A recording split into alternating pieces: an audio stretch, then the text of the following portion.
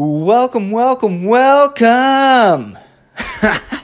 I've never sang on this podcast, let alone not even in the shower. That's crazy. How did it sound? Let me know. But hey, everybody, this is Andrew Haft. I have a very special announcement. Before we dive into Chapter 13, I have a few buddies. One in particular, he goes by the name of Bob Rabbit. He was chapter number 2 of this podcast, if you want to reflect back and listen to his journey. He's an awesome dude, but him and a few other guys are traveling down to Haiti in the next few weeks to work on the Haitian Breeze Cafe project. Essentially, what they're doing is they're traveling down there and they're going to build a coffee shop from the ground up for a few local Haitians to help boost their local economy. Awesome work. I am so proud and honored to be affiliated to the guys that are working on this project. I've donated myself. I know a bunch of my close buddies have as well, but I'm going to link the Kickstarter page in the show notes below. If you feel in your heart that you want to help contribute to this cause, it is great work that they're doing. I know your money will not go to waste, and he would truly appreciate it. They have a goal of raising around $5,000, and I believe they're 80% to that goal, so they've already done a lot, and I'm really proud of them. And if you feel like you want to donate and help contribute, they would really appreciate it. So now, let Chapter 13 begin. I'm going to roll the intro.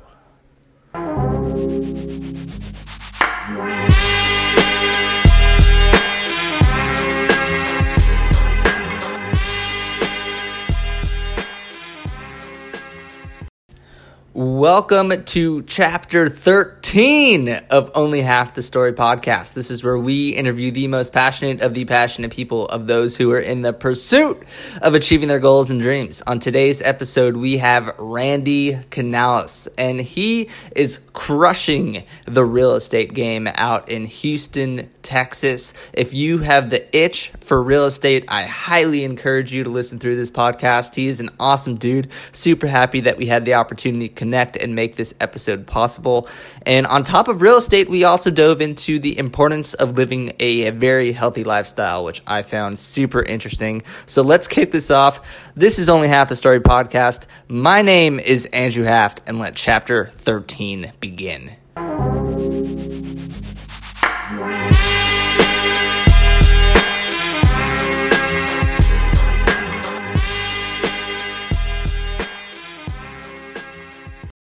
Randy Canales, welcome to Only Half the Story podcast, Chapter 13. How are you, man, brother? I'm lucky 13. Lucky number 13. How do you feel about that? Oh man, I hope it's I hope there's some good luck for it. You know, 13's it's not that luck. It's not that lucky of a number. Well, I'm super stoked to have you on the show. I know you have a podcast of your own, so we're going to do a little collaboration. Very excited about that. Yeah. And what's that podcast called? Yeah, so it's just gonna be my name basically. So it's gonna be the Randy Canales podcast, and it's not up on iTunes or on Stitcher or anywhere podcasts can be found yet. I'm gonna be recording a few shows, have that in the can, and then I'll be releasing a show. But yeah, man, I mean, I'm excited for it. I used to have a podcast on iTunes years ago, actually, and that was called the Texas Startup Podcast. It's not on there anymore. I wish I kept the feed, but I pulled it. And I probably had about 12 or 13 shows on there. And then I got super busy with real estate. So I just kind of discontinued it and kind of lost my flow to it, you know, having guests and stuff like that. Because it was interview based.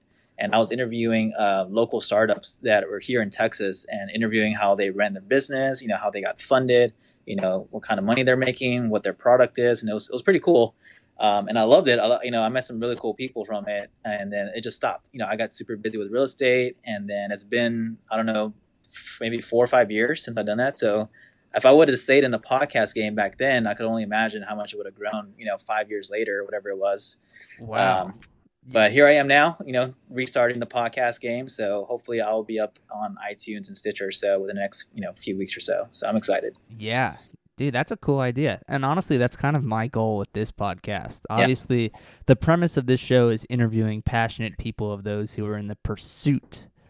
I'm going to underline the pursuit word, because it's like reverse engineering your typical podcast or talk show interview, where, for example, if you're to interview this extremely successful human being, and then all of a sudden they're on this talk show and they have this grand story to tell on how they got to where they are, I want to reverse engineer that concept and break it down to when people are really just starting out or are really in the pursuit of achieving their goals and dreams in comparison to just working from one point and then talking from the past. You know what I mean?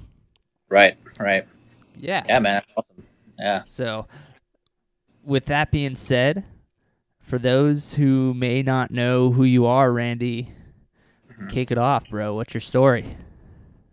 Yeah, man. So I got into real estate pretty young. I got introduced into real estate when I was a senior in high school, all by luck. I mean, when I was in high school, I had no idea what I was going to be doing with my life. I was thinking about maybe getting into graphic design. I thought about getting into the police force. I wasn't exactly too sure, but I was kind of leaning towards becoming a graphic designer or possibly even a producer, like a sound engineer. So that was kind of the route I was taking. And I had this art teacher when I was in summer school of my my junior year in high school. And there was this guy that was always missing from class, another student. He sat right next to me whenever he was in school, but he would always skip class all the time. And whenever my teacher had approached him one day, he was like, "Hey man, how come you're never showing up to class?" And the student was just like, "Hey, I'm not interested in school. I want to, go to work. I know I have a part-time job now when I'm not in school, but my focus is just working and making money. I have no interest in being here." And my teacher was like, "Okay, well maybe you should consider other forms of creating wealth and bringing in income. Have you ever considered looking into real estate?" And he was completely like just shoving it off. He had no interest whatsoever. But me sitting next to him, I was like, "Okay, what's this real estate stuff? I mean, it sounds interesting." I heard him talking to him about it. The other student that he was actually telling him about had no interest whatsoever, but I did. So after school, I went up to him and I was like, "Hey man, tell me a little bit more about this real estate stuff. What is it? What is it all about?" And he introduced me to this book called Rich Dad Poor Dad by Robert Kiyosaki, which I read when I was a senior. And that book changed the game for me. I mean, it completely changed my mindset, my way of thinking, from going from someone who was like, "Okay, I need to go to school, I need to go to college, I need to get a degree and work for the next 30 years." And that's the path I was going towards. But as soon as I read that book and I got the concept of using other people's time, other people's money, other people's resources, and how you could leverage yourself, buying real estate basically, I was like, wow, like this is what I need to be doing. So fast forward, after graduating high school, I had gotten a job at Best Buy and I absolutely hated it. And I realized that I didn't like having a boss, and I realized I didn't like, having a set schedule for clocking in and clocking out. So nonetheless, I quit working my corporate job at Best Buy, which was just me just being a sales guy there. And I decided to get into real estate. I was like, man, I know all this stuff about real estate because I actually, while I was in high school, I joined this local real estate investor club that my teacher was a part of. And I would go with him to these local real estate, meetings that they had every month. So I was hanging around these people. I was learning the language. Every industry, I'm sure as you can relate to in medical sales, we all have our own industry terms and language that we got to get used to. So I learned that stuff when I was in high school before I graduated. And after I was at Best Buy, I was like, okay, this isn't for me. I already know all this stuff about real estate. I know the terminology, and I kind of was getting the hang of it. Why don't I just go out and get my real estate license and sell houses and do that? And then whenever I'm ready, I could maybe start investing in real estate and start building that up later on down the road. So that's the road I went, man. So after high school, I had a few months where I was kind of just laying around, not doing much. But then I went to school and I got my real estate license. And that was back in 2010 when I got my license. I graduated high school in 2009, got my license in 2010. And that's all I've been doing ever since, man. So it's been 9 years since I got licensed. So it's been crazy. What a story. Yeah. Interesting story. Wow. So the teacher told the student, "Hey man, you should go get your real estate license." And you were just like you just happened to be sitting next to that kid who was just rarely in class, and then you just sparked that itch like, "Hey, this is something I kind of want to get into. What's this all about?" And then you took the action to go to these meetings in high school. They had that at your high school? No, this was a local real estate investor group for adults. So it was all people in their 50s and 60s at these meetings. So I look like my teacher's kid or son, just happening to be sitting next to him at these meetings. And I ended up joining this local investor club because basically what it is, it was like a coaching thing where they'll teach you how to invest in real estate. They had courses and they had seminars that you would go to, and I couldn't even join because I wasn't an adult yet. I was still 17, so I actually had to convince my parents to join this group and join under their family plan. That way, I could actually go to these actual meetings. But that's how I got introduced into real estate, and it was all by chance. So it was interesting. But nonetheless, 9 years later, I'm still doing it, still doing real estate. So it's been a crazy journey for sure, to say the least. Hey, well, everybody needs a roof over their head, so you're doing great work. Yeah, appreciate it. Thank you. That's really interesting. So you skipped college. Yeah, I didn't go to college at all, and I actually I'd known from the beginning that I wasn't going to go to college. Once I read Rich Dad Poor Dad, I didn't even take my SATs, my ACTs, or whatever the hell you call it. I was about to say a cuss. I don't know if I could cuss on your podcast. You can cuss on my podcast. Do your thing. All right, good. Be yourself, man. So I knew for sure I wasn't going to be going to college. So I didn't even bother taking the tests. Those days where people were taking their tests for the SATs or whatever.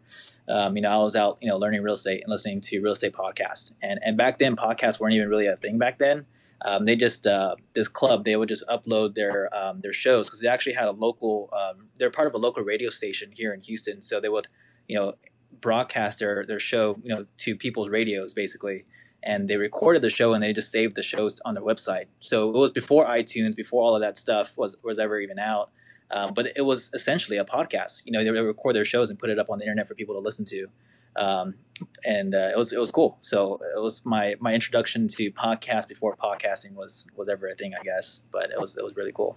Wow, interesting. So I want to ask you, because I've been a part of multiple conversations where, hey, I'm going to work this job, I'm going to save all of this money, and then I'm going to go into real estate as if it's an easy out to make a quick buck.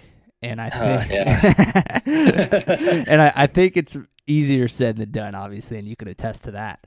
Yes. I would love for you to share, obviously you shared you got your real estate license and then you got into real estate, but what were the tangible steps that you took to, sell your first property?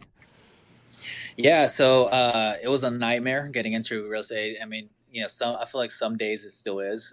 But real estate, it's an interesting business. But the way I got my first deal or my first property, it actually took me 6 months before I ever got my first deal. So you can imagine working a job. I was showing up at the office every day and stuff like that, and trying to make ends meet basically. But imagine not having a paycheck, not making a single penny for 6 months, and that's where I was at. And on top of 100% commission. Yeah, I was on 100% commission. And as most real estate agents are, I mean, I would say 95% are. There's a few different models that actually employ agents. It's not that common, but if you look at a real estate agent today, if you have a friend or a family member or somebody it's 95% sure that they're 100% commission based. So they don't, there's no guaranteed, monthly paycheck or biweekly paycheck for us. It's all commission based. And it took me 6 months to get my first deal. And my first deal was a small $23,000 house in the hood, in the ghetto. And the commission that I made on that deal was around $600. So you can imagine working 6 months and then getting your first deal and then getting a check for $600. I was devastated. Okay. And you're selling real estate in the great state of Texas, but more importantly in Houston, Texas. Right. And that's where we met. And what is the Houston real estate market looking like these days, especially after the hurricane? I'm sure there's some pretty high volatility of the housing market there, especially because there's a chance of flooding. You never know. Yeah, I mean, Houston, there's Harvey a chance Part 2 may occur again. Who knows? Man, that would be a nightmare. Well, Harvey was a freak storm. I mean, they say that was an 800-year hurricane, so hopefully that doesn't ever happen again in our lifetime. But, I mean, it seems like these, once-in-a-lifetime hurricanes are starting to happen every year now is what it seems like. So who knows? But, yes, Houston is very prone to flooding. Even if you're not in an area that's considered a flood zone and you're from Houston and you're listening to this, I always recommend getting flood insurance because if you're not in a flood zone, it's cheap anyways. But you just never know. You never know. There was a lot of areas in Houston, a bunch of neighborhoods that got flooded that had never flooded before, that didn't have, a lot of people didn't have flood insurance because they weren't in a flood zone, and they lost their house. A lot of people lost their houses, they lost all the belongings, and people just weren't prepared. So it definitely affected the real estate economy in Houston, and I feel like there's still some recovery coming from that still. But Houston, we bounced back, man. After that hurricane, if you came back to Houston a month later, it was back to business. Here in Houston, we were hustling and bustling. H-Town strong. Yeah, H-Town strong, man. H-Town strong. So it was crazy. Harvey was not easy dealing, going through that. Oh no, it was atrocious. It was literally the saddest thing in the world. People lost their homes. Their most valuable, precious items were just gone in a night. Yeah. Yeah, exactly. It was horrible. A lot of people that I personally know, friends, family, past clients, a lot of their houses got flooded, and the people lost their homes. They were misplaced, and it was a bad situation for a lot of people. Fortunately for me, I didn't get flooded at my place. My car almost got flooded, but I had moved it just in time from where it was parked at. And if I hadn't moved my car, I had estimated maybe 15 minutes after I did, my car would have flooded. Like, it was literally within minutes of flooding. No way. Yeah, it was insane. I literally saw full cars underwater.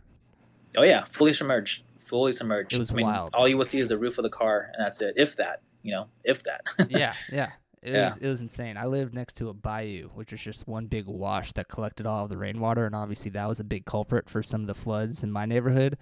And I looked outside of my window, and it was literally like a current, like as if it was in the ocean, of just water all flowing in one direction. And it was literally like the scariest thing in the world. It was, oh man, it was terrible. Yeah. Interesting, man. I want to ask you a question about the first 6 months when you were in real estate, because I think there's a lot of mental triumph and perseverance that probably went into those 6 months without getting a paycheck. And then once you finally sold the home, $600 comes your way in a full 6 months worth of work. Yeah. What was that experience like, and how did you push through it? Yeah, I mean, it was hard. It was really tough. Lucky for me, for my situation, I didn't have rent or anything like that. I was staying with my parents, and that helped with the expenses. If I had rent to pay, I mean, there's no way I would still be in real estate today. That for 6 months, I wouldn't have probably made it past month 2 or 3. So that definitely helped me out a lot. They always say, if you get into real estate, always have at least at the very minimum, 6 months to a year worth of expenses saved up that you could afford. So that way, you have that learning curve of learning the business and getting your first deal. If that takes you some time, you still have money, set aside to pay for your bills, basically. But it was hard, man. It was really, really tough.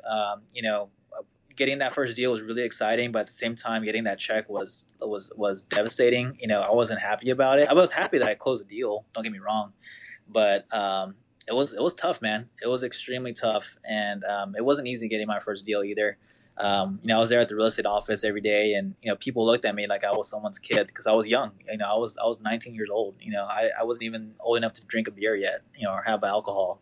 So I looked like a kid back then, and it was tough. It was extremely tough. But the only advice I could say, when it comes to real estate or getting started, is having that 6 to 12 months of expenses saved up and put away to get started. And secondly, you just got to keep pushing. You can't give up. But real estate is not an easy business, as any business isn't. But it's tough, and we have an extremely high failure rate where 90% of new coming agents that come into the market, that get their license and get into business, 90% fail within their first year, and they end up going back into corporate America or whatever it might be. So it's a high turnover business to be into. So you got to have thick skin, a lot of patience, and a lot of desire to stick with it. So. Wow. Interesting. So what made you not want to just go back to the corporate Best Buy world? I knew that I didn't want to get back into that. I knew that corporate America just wasn't for me. I knew that I didn't want to have that structure where I had someone telling me what to do, how to do it, what time to be there, what time I couldn't be there. I didn't like it. And after reading Rich Dad Poor Dad, that really spoiled me. Like that really like screwed me up in a good way where I just didn't want to do that ever. So that's really what kind of kept me in it, was knowing that there's only one other alternative than not making real estate happen, and that's going back into getting a normal 9 to 5. And that's just something I wasn't wanting to do, and something I still don't want to do. Burn the bridges. That's what you did. I burned the bridges, as Tony Robbins said. I burned the bridges. Didn't look back. So Interesting. What is the day to day for someone in your shoes selling real estate? I'm curious. Yeah. So day to day operations as an agent basically revolves around a lot of prospecting, making phone calls, doing emails, lots of follow ups, usually during the mornings and afternoons. And then the evenings, I try to keep my evenings open for either appointments or making more, phone calls or prospecting and things of that nature. So mornings and afternoons are purely based, for the most part. I try to stick to this unless a client really wants to go and meet me or go look at a house that's they want to go see right away. Then of course I'll accommodate that.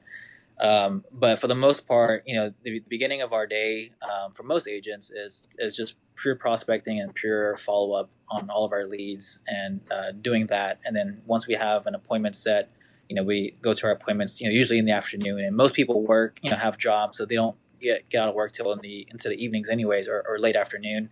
So that works out. But that's really it, man. Prospecting, networking, going to networking events whenever you can. Shaking hands, kissing babies, kind of thing, and that's basically the job of a realtor for the most part, is prospecting and appointments. So I know what that life is like.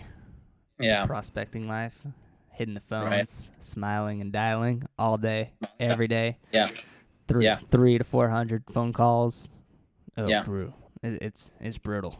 Yeah, it is. It's rejection after rejection after rejection until you get that one, that wants to meet you, or that wants to see your sales presentation, and that's all it takes. So it's interesting. I wouldn't do anything other else than this. Yeah. So. Well, I'm grateful to hear that. This is why you're on the show, is because you're clearly passionate about succeeding in real estate. Yeah. So yeah, I'd love to hear Absolutely. that.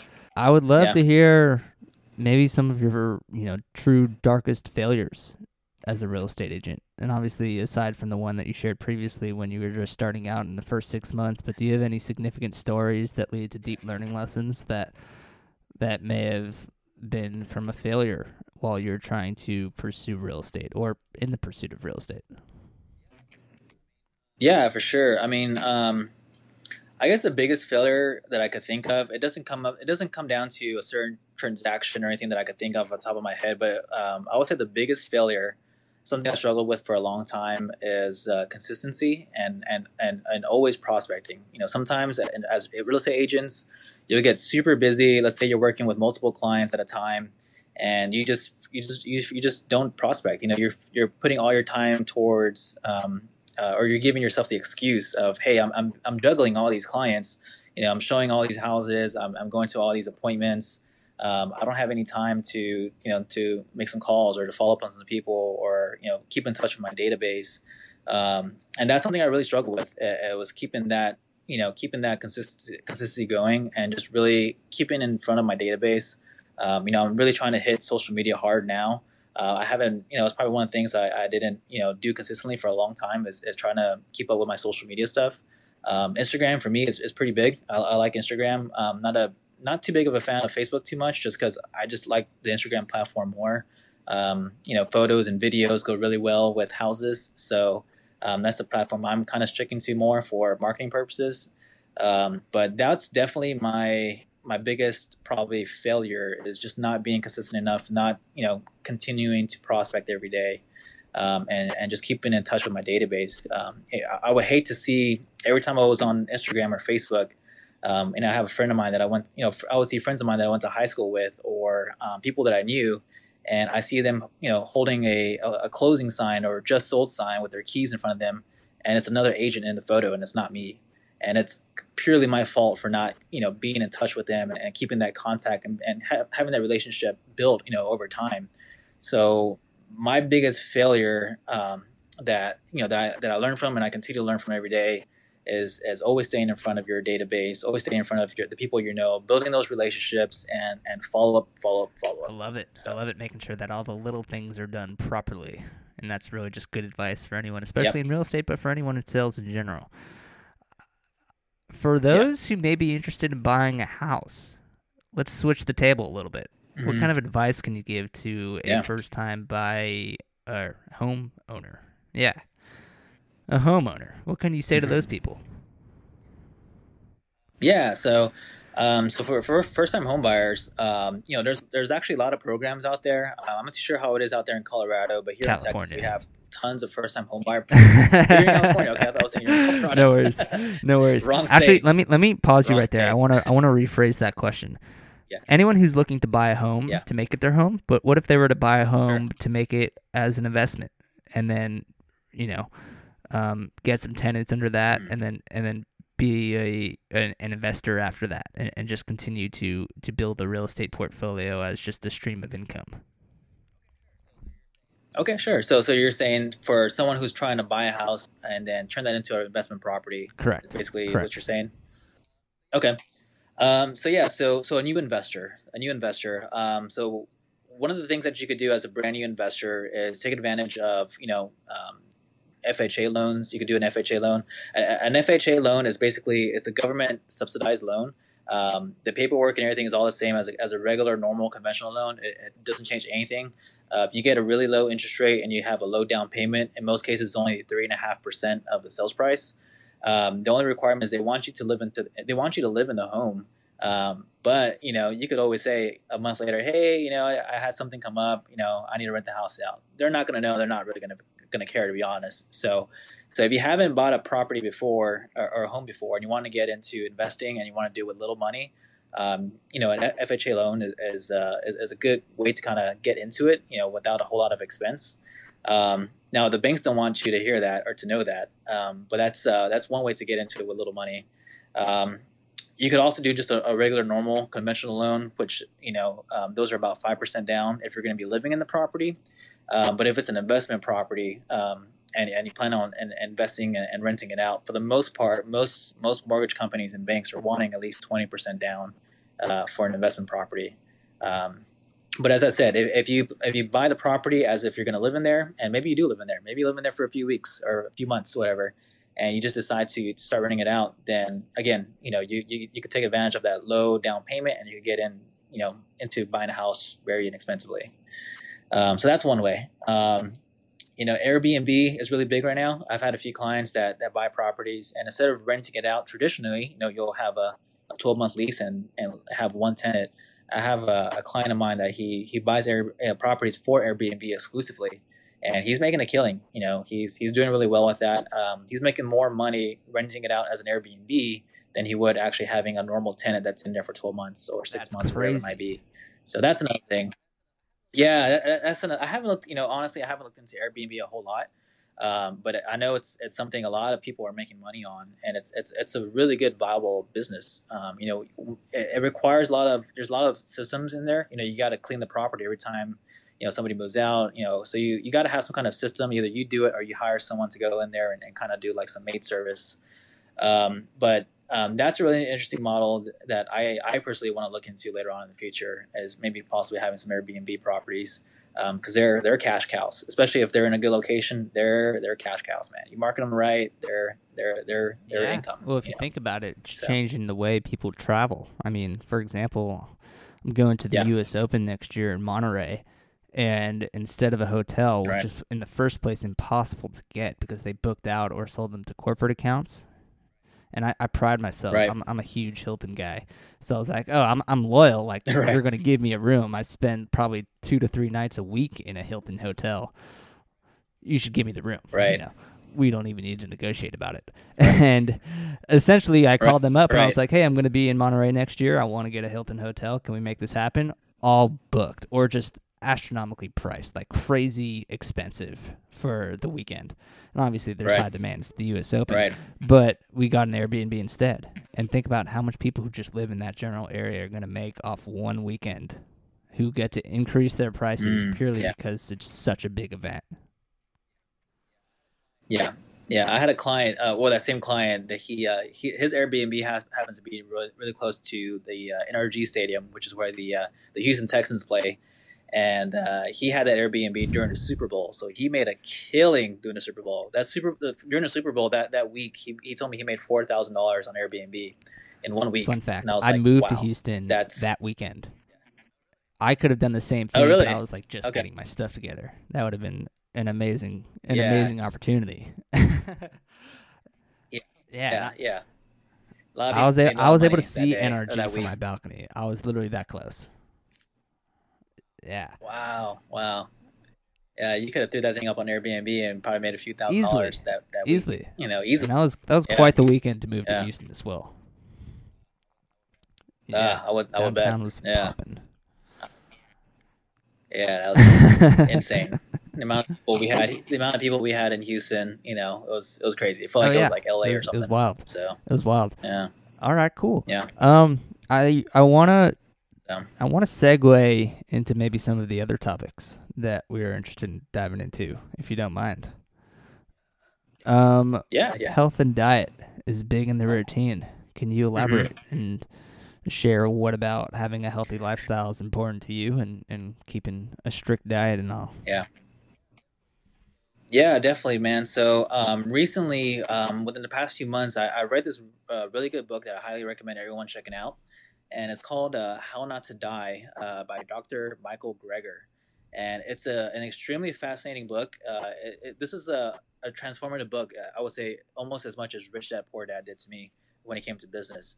And the How Not to Die book, Dr. Greger basically talks about plant-based diet and how that could literally reverse, most chronic diseases. All the big ones, heart disease being probably the biggest one.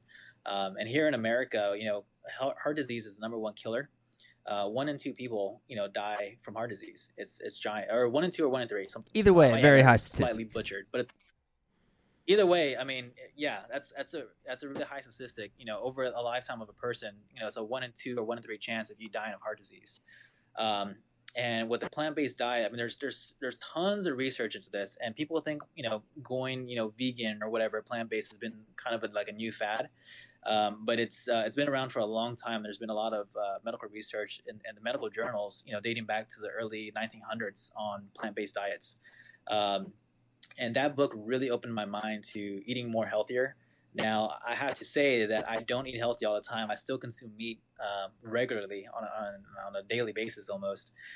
So that's something I'm really working on as a personal goal for mine for 2019 coming up, is to be completely 100% plant-based is one thing I'm trying to shoot for. I did go all plant-based for 5 weeks at one point, and I was surprised that I even lasted that long. And to my surprise, it really wasn't as hard as I thought it would be. The reason I broke the diet was I had gone out of town and there was nothing for me to eat. I was with a bunch of friends and we all went out and started eating junk food and stuff like that, and it opened the floodgates for me. But other than that, it's really informative. I'm not gonna lie, it's very tough wrapping your mind, eating that way and sticking to it. But I see the health benefits. I've done a lot of research on it myself and seen a lot of people online who've literally completely reversed their heart disease, reversed their high blood pressure, where they're no longer on high blood pressure pills. They no longer take cholesterol pills.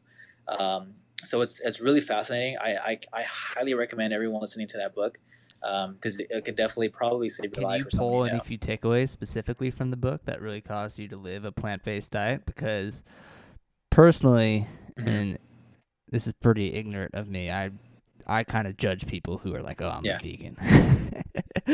They kind of ruin the vibe when we're out to dinner. They're like, oh, let me get a salad because I don't eat meat. And then they go into this whole thing about like, hey, I don't eat meat, you shouldn't either, and kind of judge me for eating meat. And what about that book really made an influence on you or an impact? Yeah, well, I mean, first off, I mean, I'm a little bit biased because I still eat meat. I haven't completely switched over anything yet, but it's I don't know, man. I think what really changed my mind about it, and the biggest takeaways is he goes into specific details of all the diseases that are basically caused by consuming meat and meat protein. Um, that was a real eye opener. I thought maybe by me maybe just eating fish or poultry or chicken breast. You want to go to the gym and put on some size and all that good stuff. What do you do? What do you eat? You eat tuna and chicken breast. So I was like, okay, so that has to be healthy, right? And no, it's actually one of the worst. It's actually probably worse than red meat, fish and poultry, believe it or not. And that goes into detail in the book as well.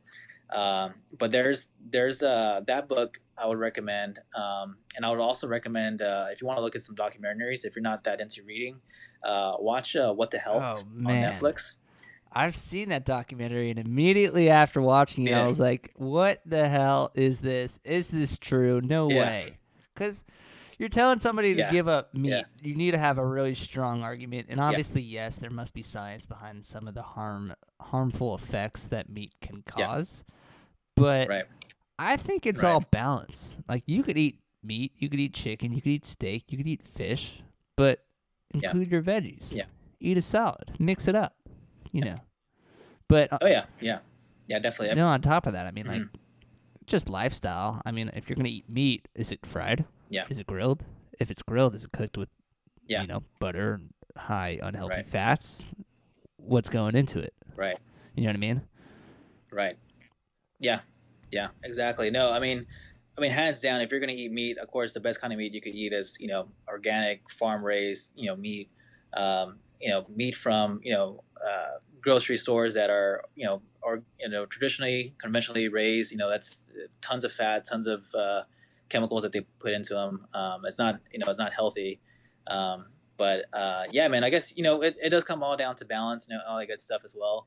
I guess I'm a little more extreme, where it's like, if I'm gonna go all in, I'm gonna go all in for sure. But so it's not easy, especially here in Houston. It's not like California where there's like a vegan or plant-based store, Whole Foods store. The barbecue capital of the world. It's a lot harder. Yeah, you go down the street and there's barbecue everywhere, man. It's tough. So, but there's a lot of cool alternatives. There's a burger that's really good, and it actually tastes pretty close to meat. It's not exactly as meat, but the texture is there, the look and feel is there, and it's called. If you go to Whole Foods, it's at every Whole Foods in the country.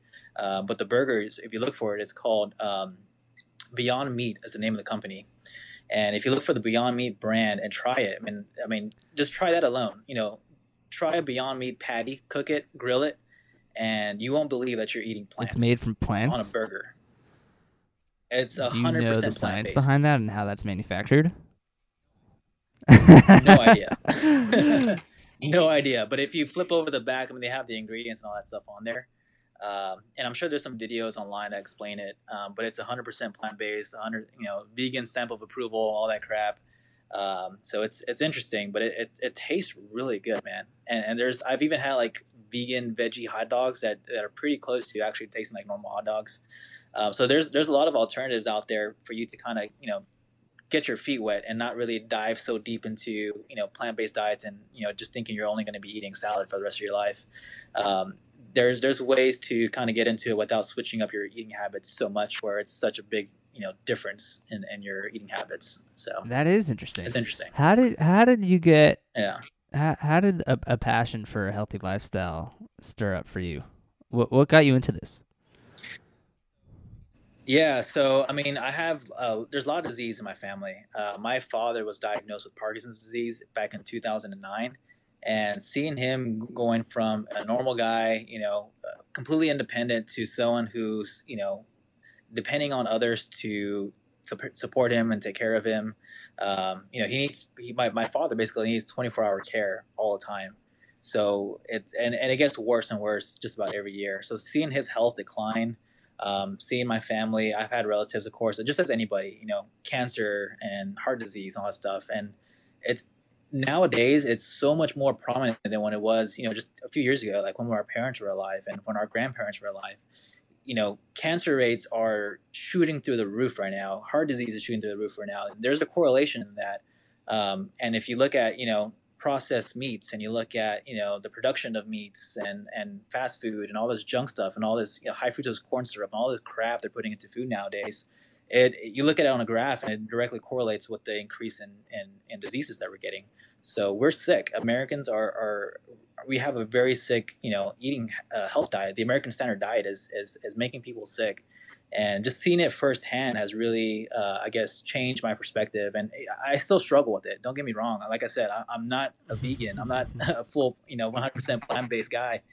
So I'm transitioning, but I'm looking at the research. I'm studying it, and it's extremely eye-opening to me how much your diet affects your health. And it makes sense, of course. Change your eating habits and all that stuff is going to affect the way you feel and the way you look, but also internally. That's why there's bodybuilders, nowadays that are jacked in amazing shape. And there's a few, ones that are really famous on YouTube that have dropped dead, from heart disease. The guys shredded, 6-pack abs, muscles. I mean, the guys, whatever, 1 million followers on Instagram, stuff like that. Can't think of the guy's name on top of my head right now, but dies of heart disease in his 20s.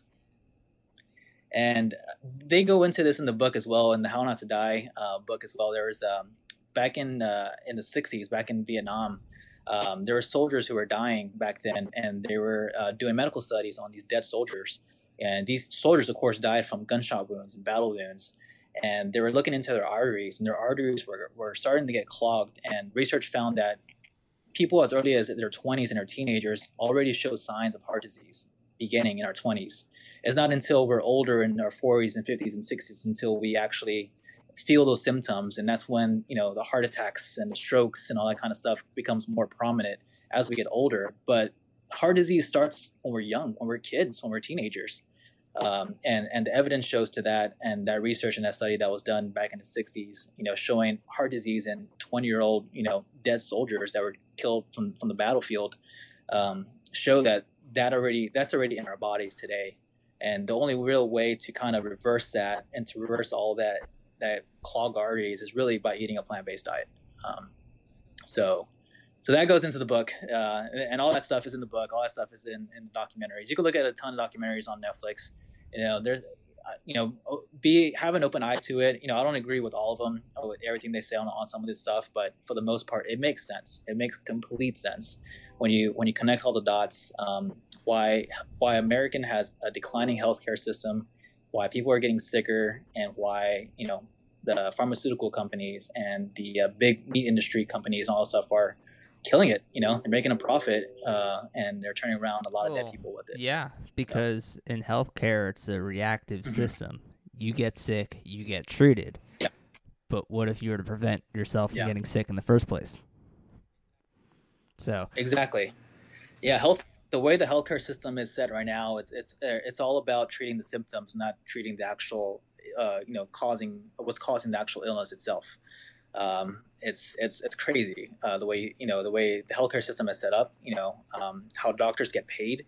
Doctors get paid by the amount of prescriptions that they send out per day. They get paid by the number of patients that they see per day. It's quantity over quality in healthcare. Yeah, so. Yeah. I sadly agree with you. I mean, it's a broken system for sure. Yeah, and it's really interesting. And I think you've inspired me to take a deeper look into the diet. I definitely eat meat. I pride myself on eating meat because it's delicious. It's fucking good. Don't get me wrong. I had a filet mignon last night, so here I am talking about a plant-based diet. Nothing wrong with a little hard, mouth pleasure. I'm not gonna lie. It's tough, but I mean, it's good to be conscious about it. Don't eat meat knowing the consequences, knowing what you're putting into your body. Don't be completely ignorant of what you're putting into your body. At least educate yourself at the very least, and maybe over time, like me, slowly dive into trying to eat a little bit more of a healthier lifestyle. Trying to incorporating more plant-based stuff into your diet. You don't have to make a drastic change tomorrow. I'm not doing it that way. But over time, man, and if you're not doing it for yourself, do it for your family, do it for your future kids. So that's the way I see it. I put all the selfishness aside, and I put my family and people I love first ahead of myself. And I want to see my kids grow up. I want to be there to provide for them and financially support them. So that's really what inspires me, is not to be in the same exact shoes as my dad is in, basically. So that's what it comes down to. That's very, very important, and thank you for sharing that. That's beautiful, honestly. That's great. Yeah. No, appreciate it. I want to touch on the topic of balding. I had a guest by the name of Adam Tank, and he also shaved his head, and he talked about the insecurities a lot of men go when they start to lose their hair. Can you share your experience with losing your hair and what led you to shave your head? Because it's definitely a bold act, and I am very curious, selfishly, because I find myself losing hair as well here and there. Yeah, so I could grow my hair out. I just choose to shave it off. I noticed my entire life I've always had thin hair. My entire life I've never had like a thick hair. And I noticed recently, probably within the past 5 years or so, I started noticing my hair thinning a little bit more, particularly around my hairline, around my forehead, and just above my forehead as well. So I noticed that thinning, and it was starting to really get to me. It was starting to bug me. Not too many people noticed it, but I noticed it. Every day I looked in the mirror, especially whenever I got in the shower and my hair's wet. When your hair is wet, I mean, you see everything. I mean, your hair is just, especially when it's thin. I mean, like you look, you can see right to or at least I could see right to my scalp. And that was getting to me, man. When I would go out to the pool or whatever, and I knew that, people could like just see right into my scalp, right through my hair. Like it was kind of I was really self-conscious about it. And I started following a few guys on YouTube, and probably one of the biggest guys on YouTube that I started watching. I mean, he's still fairly small. He's not really known. You don't have like a whole ton of subscribers, maybe like 5,000 or 10,000 subscribers. But this guy named Max Da Silva on YouTube, and this is bald guy. He's like 25 years old, and he started shaving his head because he was thinning his hair out. And his philosophy behind it was, man, fuck it. Like if you're losing your hair, go all out, man. Like embrace it. Embrace the fact that you're losing your hair. And that's exactly what I did. I just embraced the fact that my hair was thinning. I knew it wasn't going to get any better. So I was like, one day I just decided to buzz my head. And I've never had short hair. I've never buzzed my head my entire life. I've always had my hair, styled and stuff like that. So for me and it took me a whole year. It took me a whole year to finally do it. And once I did it, it was pretty liberating. And I tried doing different lengths while my buzz. I started off with like a 3, a 2, and a 1. And I was like, a few months into it, I was like, you know what, I'm just going to completely shave it off with an actual razor. And I've never looked back since. I love it. I embrace it. It's who I am now. And it's, I actually feel way more confident in myself than I did when I actually had thin hair that people could actually see.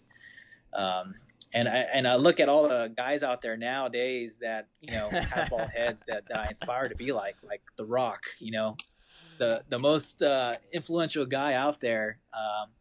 And other people, that have bald heads. I can't even name some on the top of my head. Dana White, some other, some very big influential people. Bald. They all have bald heads. They embrace it. Yeah, Damon John is bald as well.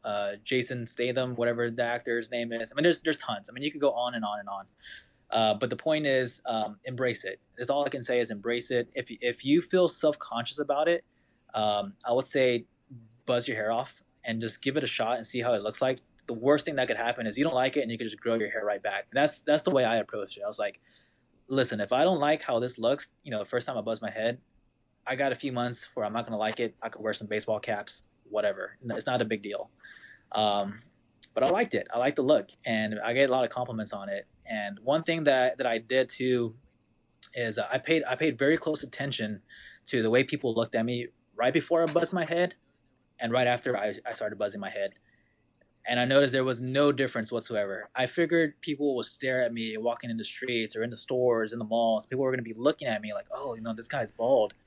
None of that fucking happened. Nobody gives a shit. Nobody looks at you. It's literally your own ego that's telling you that you're not, that you can't cut your, you can't shave your head or whatever.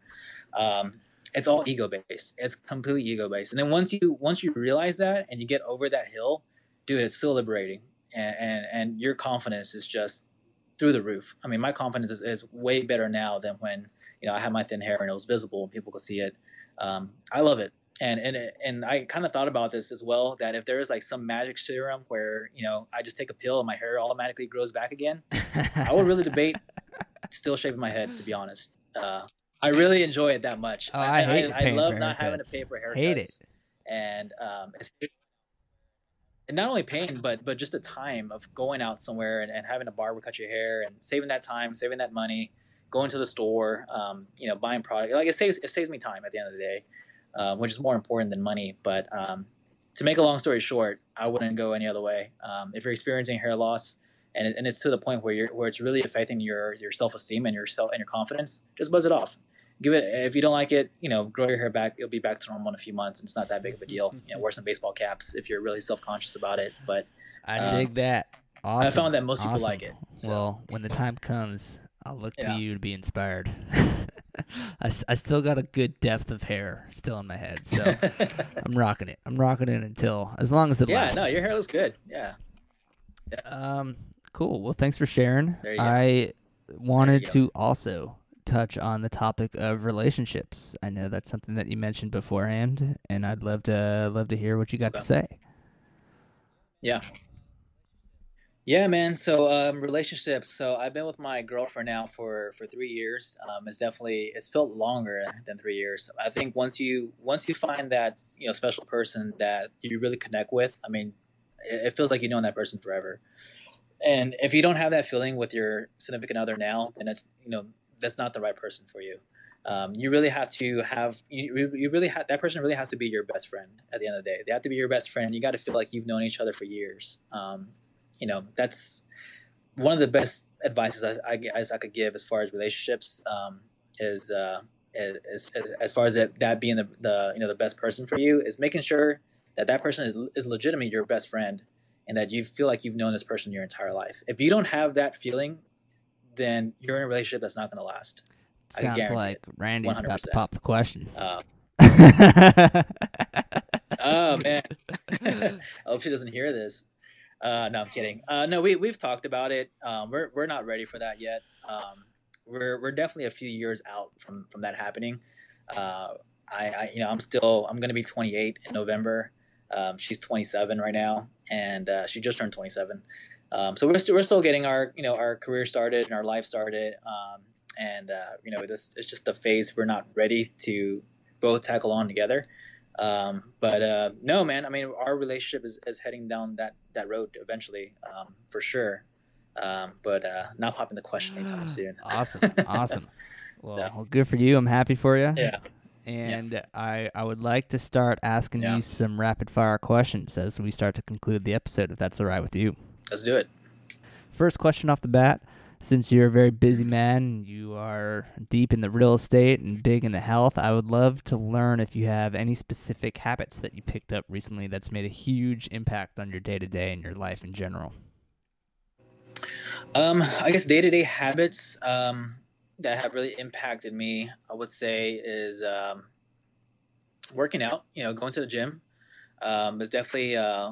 When you get that early morning workout in, it sets your whole day up. I mean, you feel better, you feel more empowered, you have more energy to last throughout the entire day, and on top of that, you're taking care of your health at the same time too. I highly advise that while you're working out or whatever you do, jogging, listen to audiobooks, listen to a podcast. Listen to your podcast. Listen to this, yeah, listen to this. Absolutely, I'm sure there's a few people on the treadmill right now listening to this. But yeah, man, look, listen to some podcasts, listen to some audiobooks while you're working out. That way, not only are you growing yourself physically, but you're growing yourself mentally as well at the exact same time. Killing two birds with one stone. Exactly. You're killing two birds with one stone. So always be training the mind and the body. But doing that first thing in the morning, I understand some people aren't able to do it in the morning. Regardless, just get it in at some point, whether it's in the mornings or in the evenings. I find evenings work better for me.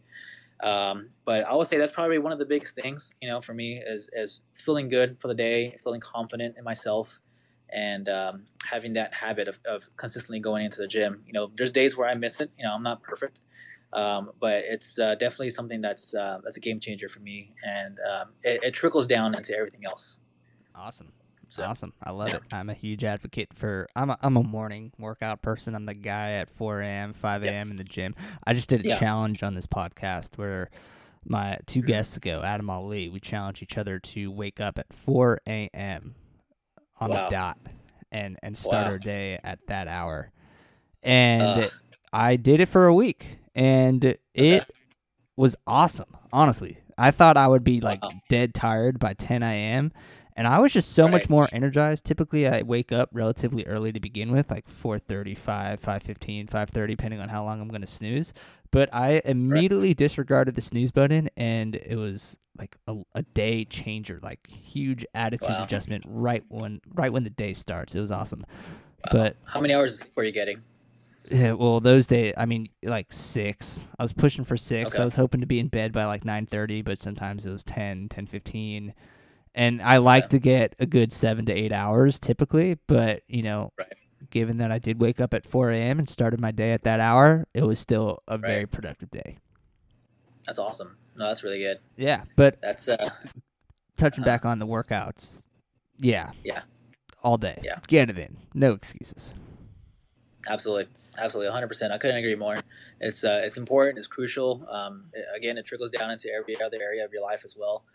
So just get a workout in, and you'll think your body will thank you later. Oh, for sure. And your mind. Yeah. All right. Next rapid fire question. I would love for you to answer if you have any sort of advice for your younger self. What would you say to a younger Randy Canales looking back? Yeah. Oh man. Jeez, where do I start? I screwed up a lot, especially in business and real estate. I guess the biggest advice I'll give myself will be getting a mentor. First thing, early on, I didn't have a mentor or a coach or anything like that when I was getting started in real estate. So that would have definitely helped me, learn a lot of things quicker than what I did. Probably would have got my first deal a lot faster than what I did, 6 months. But I would say advice to my younger self would be to find a mentor and find a coach to train you that could hold you accountable. Would be definitely a big one. Secondly, I would say have fun. Go out and meet as many people as you can. You're young. If you're in your early 20s or your late teens or whatever, just have fun. Enjoy yourself. Don't feel so pressured. To build this extravagant, crazy lifestyle or life. You're still young. Even if you're in your 30s, I mean, you're still extremely young. Watch some Gary Vee stuff, and he'll tell you, you're young as fuck. And to don't be so worried about age as much, and just enjoy yourself. Really, don't put so much pressure on yourself.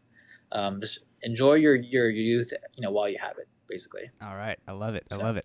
And last question as we conclude the episode, I want to bring it back to the premise of the podcast. This is called Only Half the Story for 2 reasons. First reason, my last name is Haft. It fits. Reason number 2, I'm interviewing passionate people who are on the pursuit of achieving their goals and dreams. People who are really passionate about achieving that goal, who are going to do nothing until it is achieved and nothing's going to get in their way. And I think, like I said earlier, we listen to all of these podcasts, talk shows, interviews, and the featured guest is typically this very successful human being, and they have this grand story to tell on how they achieved that success. Now, I want to reverse engineer that concept and bring it back to what the tangible steps people are taking to make dreams into reality. So with that being said, I would love for you to share how you want to make your stamp on the universe. Yeah. Well, I mean, for me, I guess I want to help as much people as I can, and I'm doing that right now with real estate and helping people, finding their dream home or selling their home and moving on to bigger and better things. So that's very it's very fulfilling. But I'm only helping so many people at a time. There's only so many hours in a day that equates to so many people that I can help, and it's limited. So, in the future, I would love to help people in the masses, whatever that might be. I'm not 100% sure whether it's, advocating more for, a healthier lifestyle or, advocating, owning and starting your own business. I'm not exactly sure what that's going to look like in another 5-10 years from now, honestly, to be honest. But at the end of the day, I know one thing, and that is to help as much people as I possibly can. And there's a great quote, and I want to say it's by Zig Ziglar, and it says, if you help enough people get what you want, you can have anything that you want. And I truly believe in that. So at the end of the day, it's all about helping people. It's going to come back to you. All this good karma or whatever it is, positive energy. I'm not a big spiritual person, but when it comes to stuff like that, I believe in stuff like that, where if you give good positive vibes, to the universe, you're going to get stuff back. Things are going to happen, doors are going to open for you, but it's not going to happen until you get off your fucking ass and do something. So boom. That's what yeah. Get off your ass and do something. Let's go. Let's go, man. I love it. All right, Randy. Well, thank you so much for being chapter 13 of Only Half the Story podcast. It was an absolute pleasure, and these aren't possible without the guests, so I really appreciate it. Awesome. Thank you for having me, brother. I really appreciate it. And there you have it, chapter 13. Put it in the bank with the one and only Randy Canales. If you are digging the show, like, subscribe, show us some love, share this with the universe. Yeah, do it. I said so make sure you really do it this time. I'm begging you. I'm not just begging you. I'm asking politely. So my name is Andrew Haft. This is Only Half the Story podcast, and we'll see you next time.